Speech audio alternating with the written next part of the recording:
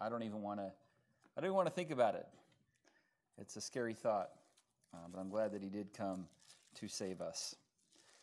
Mark chapter number 6 is where we're going to be this morning. And so if you have a Bible, if you would turn to Mark in chapter number 6. We finished chapter 5. We're making our way through the Gospel of Mark, and we're 5 chapters down, just 11 more to go. Mark chapter number 6, and as you're turning there, if you would join me in standing for the reading of God's Word. One thing I forgot to mention in the announcement time is that we had an absolute blast, no pun intended, yesterday at the Bullets and Barbecue activity. We had just a great time. There was a lot of testosterone going on there. It was awesome. And we were, who had the biggest, loudest gun and, all that type of stuff. It was a great time. And the food was wonderful. The fellowship was even better than it all. So I just appreciate everybody who got to be a part of that. And next year, this is going to definitely be some people want to do it every week, but I don't think we could do it every week. But I think when we do it again next, you all need to be a part of that. And I know there's a certain segment in our church lobbying for a co-ed Bullets and Barbecue activity. So we'll see. We may open it up to the prettier gender as well. But it was a good time to just be men and not have to watch our manners and stuff like that. It was kind of nice. But big thanks to Brother Scott for Stino for putting that on, and it was a great activity. So, all right, Mark chapter 6. Back to the scriptures here. We talked about bullets. We talked about barbecue. Now let's go to the Bible. All right, stay with the alliteration there. Mark chapter 6. We're going to read the first 6 verses here of this chapter. That's all we're going to hit today. There's a lot. This is actually the second longest chapter in the book of Mark. Mark chapter 14 is the longest, but this is the second longest. So we're going to take some time going through here, but this first section we'll hit today. Verse number 1 of Mark 6 says this, "And he went out from thence and came into his own country, and his disciples followed him. And when the Sabbath day was come, he began to teach in the synagogue, and many hearing him were astonished, saying, From whence hath this man these things? And what wisdom is this which is given unto him, that even such mighty works are wrought by his hands? Is not this the carpenter, the son of Mary, the brother of James and Joses and of Judah and Simon? And are not his sisters here with us? And they were offended at him. But Jesus said unto them, A prophet is not without honor, but in his own country, and among his own kin, and in his own house. And he could there do no mighty work, save that he laid his hands upon a few sick folk and healed them. And he marveled because of their unbelief. And he went round about the villages teaching." And let's pray together. Lord, we thank you for the service thus far, for the beautiful music, for the truth in those songs. And Lord, now thank you for the opportunity to focus in on the Scriptures, on the holy Word of God. I pray, Lord, that you would remove distraction from our minds. And Lord, help us to now focus upon what your Word has to say for our lives. And we pray these things in Jesus' name and for his sake. Amen. Thank you. You may be seated. As I mentioned, we're going through the Gospel of Mark, and we're 5 chapters down. I do want to just take a quick moment and review what just took place in chapter number 5.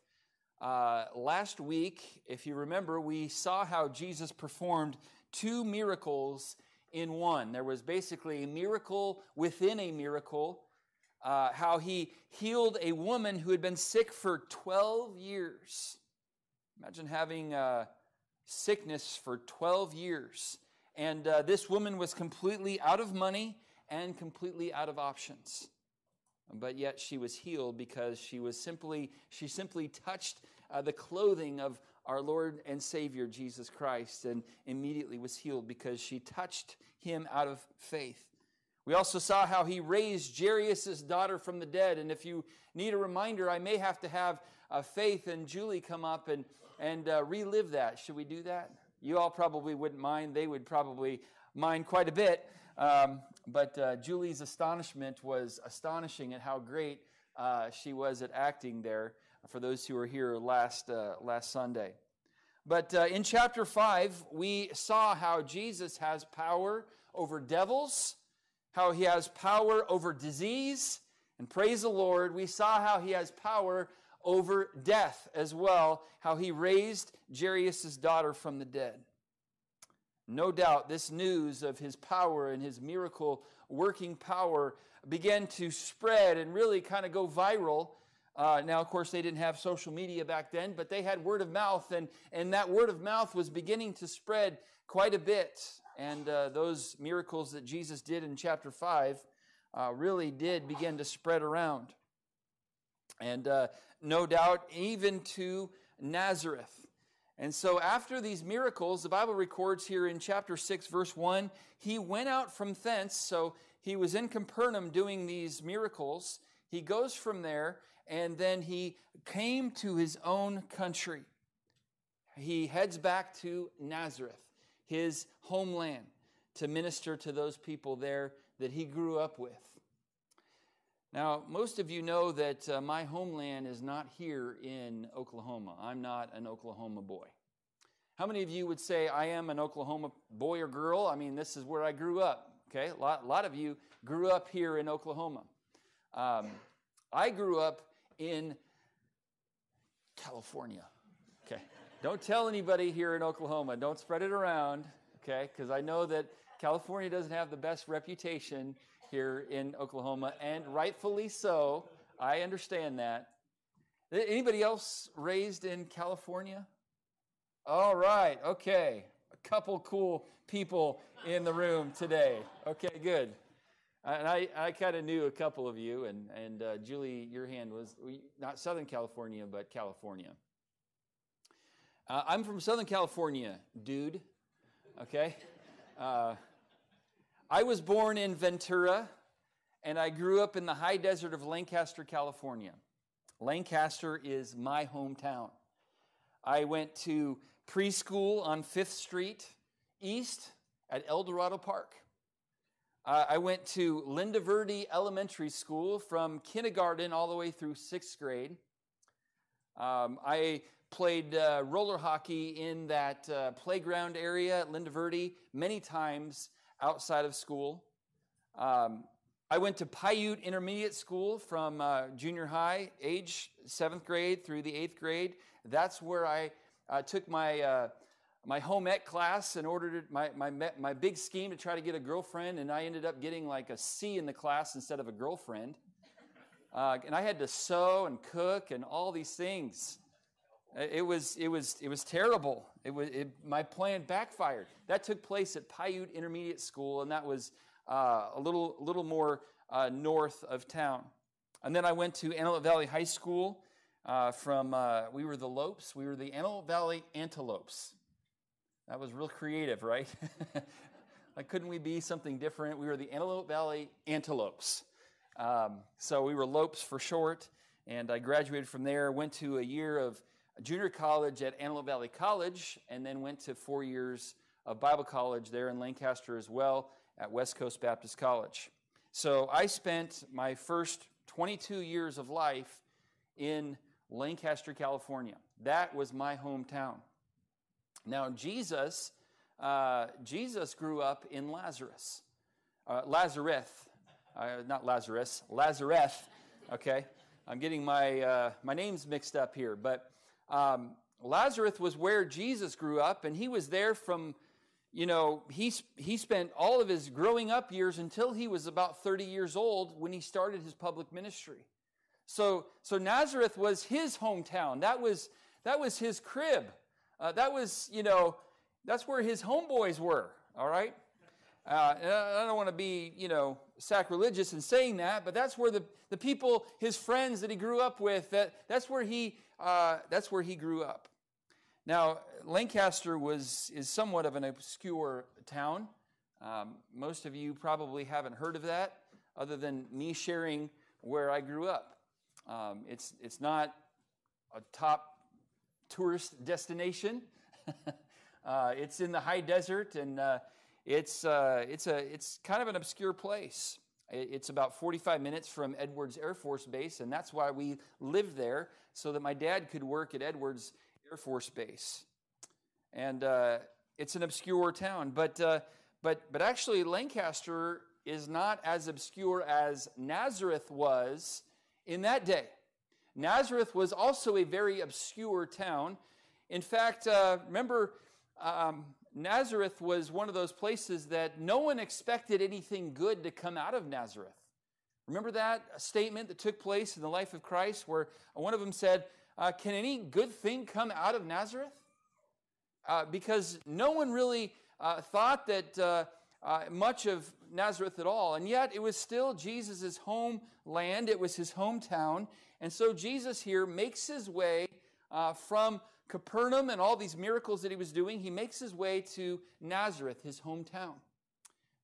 We didn't quite go to Lancaster when we went back to California a month and a half ago for my brother's 40th birthday.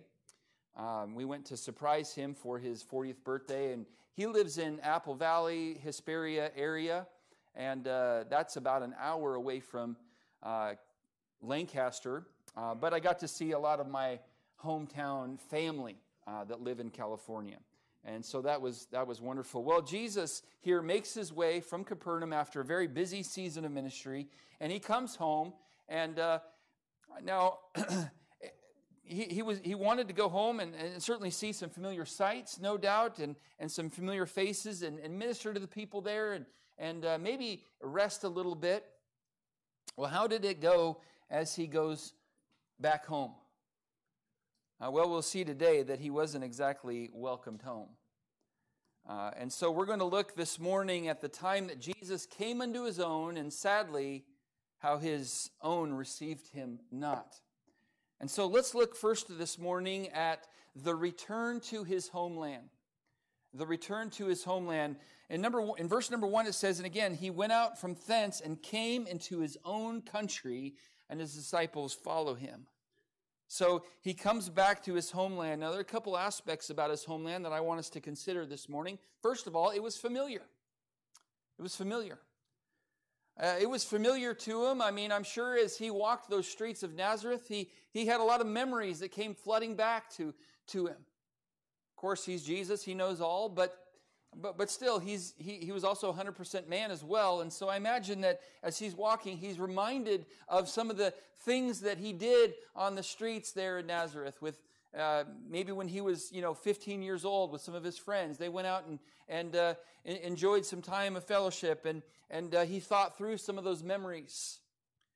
It was about 3.5 years ago-ish that we went back to Lancaster, and I remember walking and driving through the town there and thinking back, oh yeah, I worked down there. There was a McDonald's on 20th Street East and Avenue J. That was my first real job. I worked at McDonald's. I was a fry technician. I worked at the Golden Arches, right? And so just all these memories come flooding back to me. And I imagine that's how it was for him. It was a familiar place. And the people there, he was familiar with them. He grew up. He spent 30 years in Nazareth. And they knew him and he knew them. So now he comes back after some time doing some miracles. And I'm sure they've heard about all that Jesus has been doing. And so he comes in verse number 2, and it says, and when the Sabbath day was come, he began to teach in the synagogue, and many hearing him. So they came to hear Jesus because, hey, this is our hometown hero, Jesus, and let's go hear him. He's from Nazareth, and he's kind of famous around these parts, and so let's go hear him. It says, many hearing him were astonished. They were blown away. It was mind-blowing.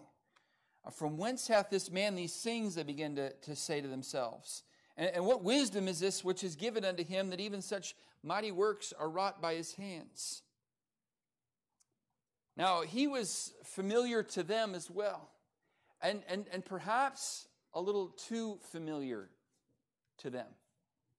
Because they're like, oh yeah, that's just Jesus, you know, Mr. Goody Two-Shoes, never gets in trouble, Jesus. He comes back and teaches, and he was very familiar to them, and perhaps even too familiar to them. To where they did not have, he went into all these other areas where they didn't know him, and people received him, people believed on him, but he goes to his own hometown, and these people, they're too familiar with him. And just the encouragement for us this morning, I do want to mention this, that those of us who've been saved for a long time, those of us who've been around the Bible and know the Lord Jesus for a long, long time, we can also potentially fall into the same trap of becoming too familiar with the things of God. That's right, to where it no longer means anything anymore.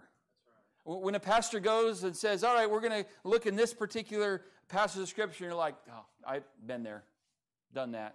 I've even preached on this. And we can get kind of a cynical spirit, and we can kind of get used to it. I want to encourage us, those of us who've been saved for a while, to make sure that we never lose the awe and the wonder of who Jesus is and the Scriptures. To let it become new and fresh all the time, and not just let it become, I know this. I've been there. Yeah. I know what's going to happen. I've already have this memorized, Pastor. I don't even need to be here.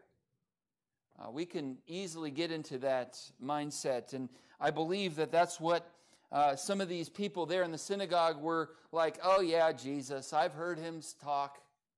I've heard him say all this stuff before, and it's the same old, same old. It became too familiar to them. But this homeland that he went back to was familiar, but notice here it was also favored. As I was studying through this, I discovered that this trip that Jesus is making back to Nazareth was not the first time he made that trip in his public ministry. He actually went back earlier on in his public ministry to go back to his homeland. And Luke records how he came back to Nazareth early on in his ministry. And if you would, we'll be back here in Mark 6 in a moment, but if you just turn in your Bible to Luke chapter number 4. This is a great thought. In Luke chapter number 4 and verse number 16. This is a different instance that he makes his way back to his hometown. Verse 16 says this in Luke chapter 4, he came to Nazareth where he had been brought up, and as his custom was, he went into the synagogue on the Sabbath day and stood up to read. And he goes on and explains, verse 18, he explains what his purpose is in this early part of his ministry. Spirit of the Lord is upon me. He hath anointed me to preach the gospel to the poor. He has sent me to heal the brokenhearted, to preach deliverance to the captives, and recovering of sight to the blind, to set at liberty to them who are bruised, to preach the acceptable year of the Lord. So he goes and explains all this. And he goes on and keeps talking here. I don't want to take the time to go through all of this. Certainly you can later. But as he gets to the end of his teaching and preaching, let's pick it up in verse number 28. How did his homeland receive him, and how did they respond to him when he first came back the first time? Verse 28. And all they in the synagogue, when they heard these things, congratulated him and said, "Great sermon, Jesus." That's not what verse 28 says at all. And they in the synagogue, when they heard these things, were filled with wrath. In verse 29, here's what they did. They didn't just have anger in their hearts and just like leave mad. This is what they ended up doing. Verse 29, they rose up, they thrust him out of the city, led him unto the brow of the hill, whereon their city was built, that they might cast him down headlong. So they were so upset that they, and I really hope I don't make this church family upset today, because I really don't want to repeat and live what just happened here. But what they did is they took Jesus to the hill of the city, and they were about, they had decided that we're going to conspire together, and we're going to push Jesus off the cliff, and he's going to die. That's what they really endeavored to do here, his first time in Nazareth. Back after growing up there, he comes home for the first time, and instead of everybody throwing a big party and a welcome home Jesus, they endeavor to try to kill him. Now notice what happens here in verse number 30, and I just love this, and I know I went through this a couple, maybe even last Sunday. I referenced this, or the Sunday before anyway. Verse 30 it says, "But he," so that they're all together. This big mob is going to push Jesus over the cliff. Verse 30 says, "But he, passing through the midst of them, went his way." Like, you try to kill me, it's not happening. No one killed Jesus. The Bible says he laid his life down for us. No man could take his life. Jesus laid it down voluntarily. And that's why he died on the cross for us. It's not because men made it happen and he was forced to do it. No, it was something that he laid his life down for us. But that's how he was treated the very first time back in Nazareth. So he goes home, and instead of a big party and a big festival and lots of food and lots of enjoyment and rejoicing because Jesus is home, instead, they try to kill him. Okay? So that's how they reacted the first time he came back. But notice here in Mark chapter 6, if we flip back over to Mark chapter 6, he goes back to Nazareth. He was rejected. They didn't want him there. They were upset. They tried to kill him. And now, in Mark chapter 6, a little later on, he goes out from thence, came into his own country, and says, I'm going back. I'm going to give them another chance. I've thought about in my own life how many times I heard the gospel when I was growing up. How many times I heard about Jesus dying on the cross for me, and I just kind of let it go in one ear and out the other. And I kind of just rejected him. But then the message came back to me. And it came back to me. Even though I kept rejecting him, his grace and that message kept coming back to me. And finally, one day, I received that message. I'm glad that Jesus came back to Nazareth the second time. Even though they rejected him the first time, that shows us his amazing grace. He was willing to come back to this people who rejected him the first time. Aren't you glad that his love and his care for us does not depend upon our attitudes, actions, or affections? And his grace is amazing. Well, you would again think that the people of Nazareth, as he returns to his homeland the second time, maybe thought, we kind of messed up last time. Trying to kill him, that was maybe a little bit of an overreaction. You think? You would have thought that they would have been, a little more welcoming in this moment, in this second return. And that they would have maybe put a banner up and said, welcome home, Jesus. Please forgive us for trying to kill you last time. But no such banner was created. That's not exactly what happened, because notice number 2 here, not only the return to his homeland, but the rejection of his homeland.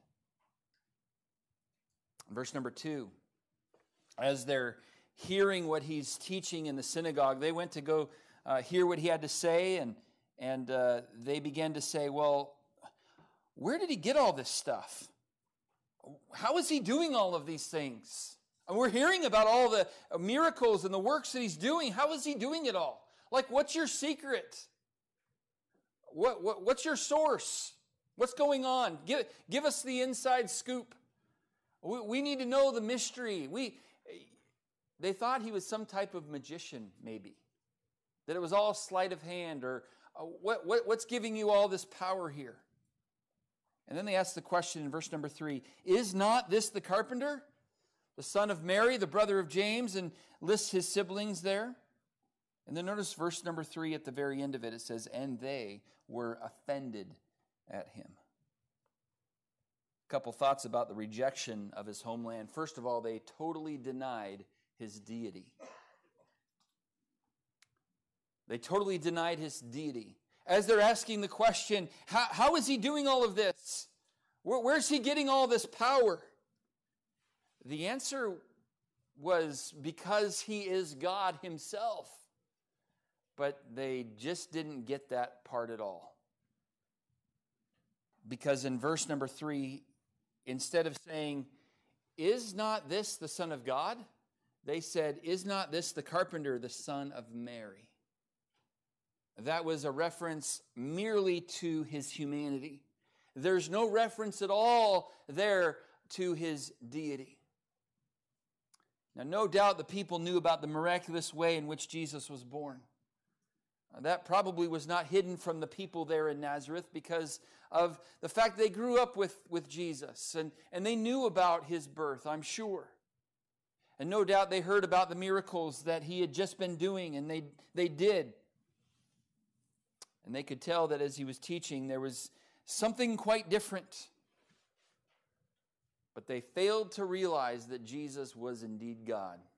And that's the whole reason for the miracles and the teaching, was to point to the fact that he wasn't just an ordinary man from an ordinary obscure town, but that he was in fact the Son of God, the Messiah, our Savior, the Lord Jesus Christ. And they still chose to ignore the fact that he did not do this of his own accord. And they chose to totally deny his deity. Now, friend, I do want to just point out the fact that Jesus is 100% man, but he is also 100% God. He is God in human flesh. The Bible says in John chapter 1, the Word became flesh and dwelt among us. In John 1 and verse 1, in the beginning was the Word was with God, and the Word was God. And then in verse 14 of John, it says, the Word was made flesh and dwelt among us. We beheld his glory. The glory is of the only begotten of the Father, full of grace and truth. See, Jesus is not just a man. He is also God in human flesh. Deity robed himself in humanity. God became flesh and dwelt among us. And the people there in his homeland who saw him grow up, they totally rejected the fact that he wasn't just a man. He was also God. So they totally denied his deity, but they also were totally displeased with him as well. Verse number 3 at the end of it, and they were offended at him. Perhaps it was jealousy. Perhaps it was how humble and lowly he was, and they were expecting the Savior to be the typical king-type personality who would come in with great power and splendor and pomp and circumstance.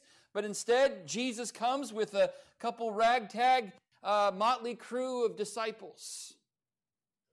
And so they were offended at him, and they said, no, this can't be the Messiah because that's just Jesus. He's from Nazareth. No, that's not how it's supposed to go in their mind. Whatever it was, the Bible says they were offended at him. And many times when people do not accept who Jesus is and what he has said, their hearts become hardened and they get offended at him. Saul of Tarsus was this way. If you remember that, he rejected Jesus, who he was, what he did, and what he said. He rejected all of it. And as a result, he became so offended that he made it his life's purpose to eradicate all Christians and Christianity as a whole from off the face of the earth. And so instead of really focusing on his business, tent making and all of that, instead he went to go try to kill Christians because he was so offended at Christ. There are people in our society that are so offended by our beliefs and values as Christians. And the reason for it is because they have chosen to reject the Lord Jesus personally. If someone is so offended at, and I've shared this before, I worked at I've shared it recently a couple times, but I worked at a major technology company, I want to be careful because this is online. And I got brought into my boss's office. They asked me to come into the office because they had to have a counseling session with me. Counseling session is not something you really want in this particular company. It means you messed up. It means you did something wrong. And I'm like, what did I do? I'm kind of racking my brain like, what did I do? I'm trying to think, did I make sure that, I didn't, I was thinking through things and I was just at a loss. And they're like, okay, well, you're probably wondering why you're having a counseling session. I'm like, yes, can you please tell me? And they said, well, some of your employees, some of your peers, not employees, but some of your peers, coworkers, were complaining about you using religious words on the floor. I'm like, okay, go on. What have I said? And they said, well, you say the word bless a lot. And that's got a religious connotation to it, and it's offending some of your peers. We would just, we understand that, your religion is very important to you, and we just ask you to kind of leave it outside. And I'm like, well, the thing is I can't really leave it outside because the Lord lives inside of me. And the word bless, you're really honestly talking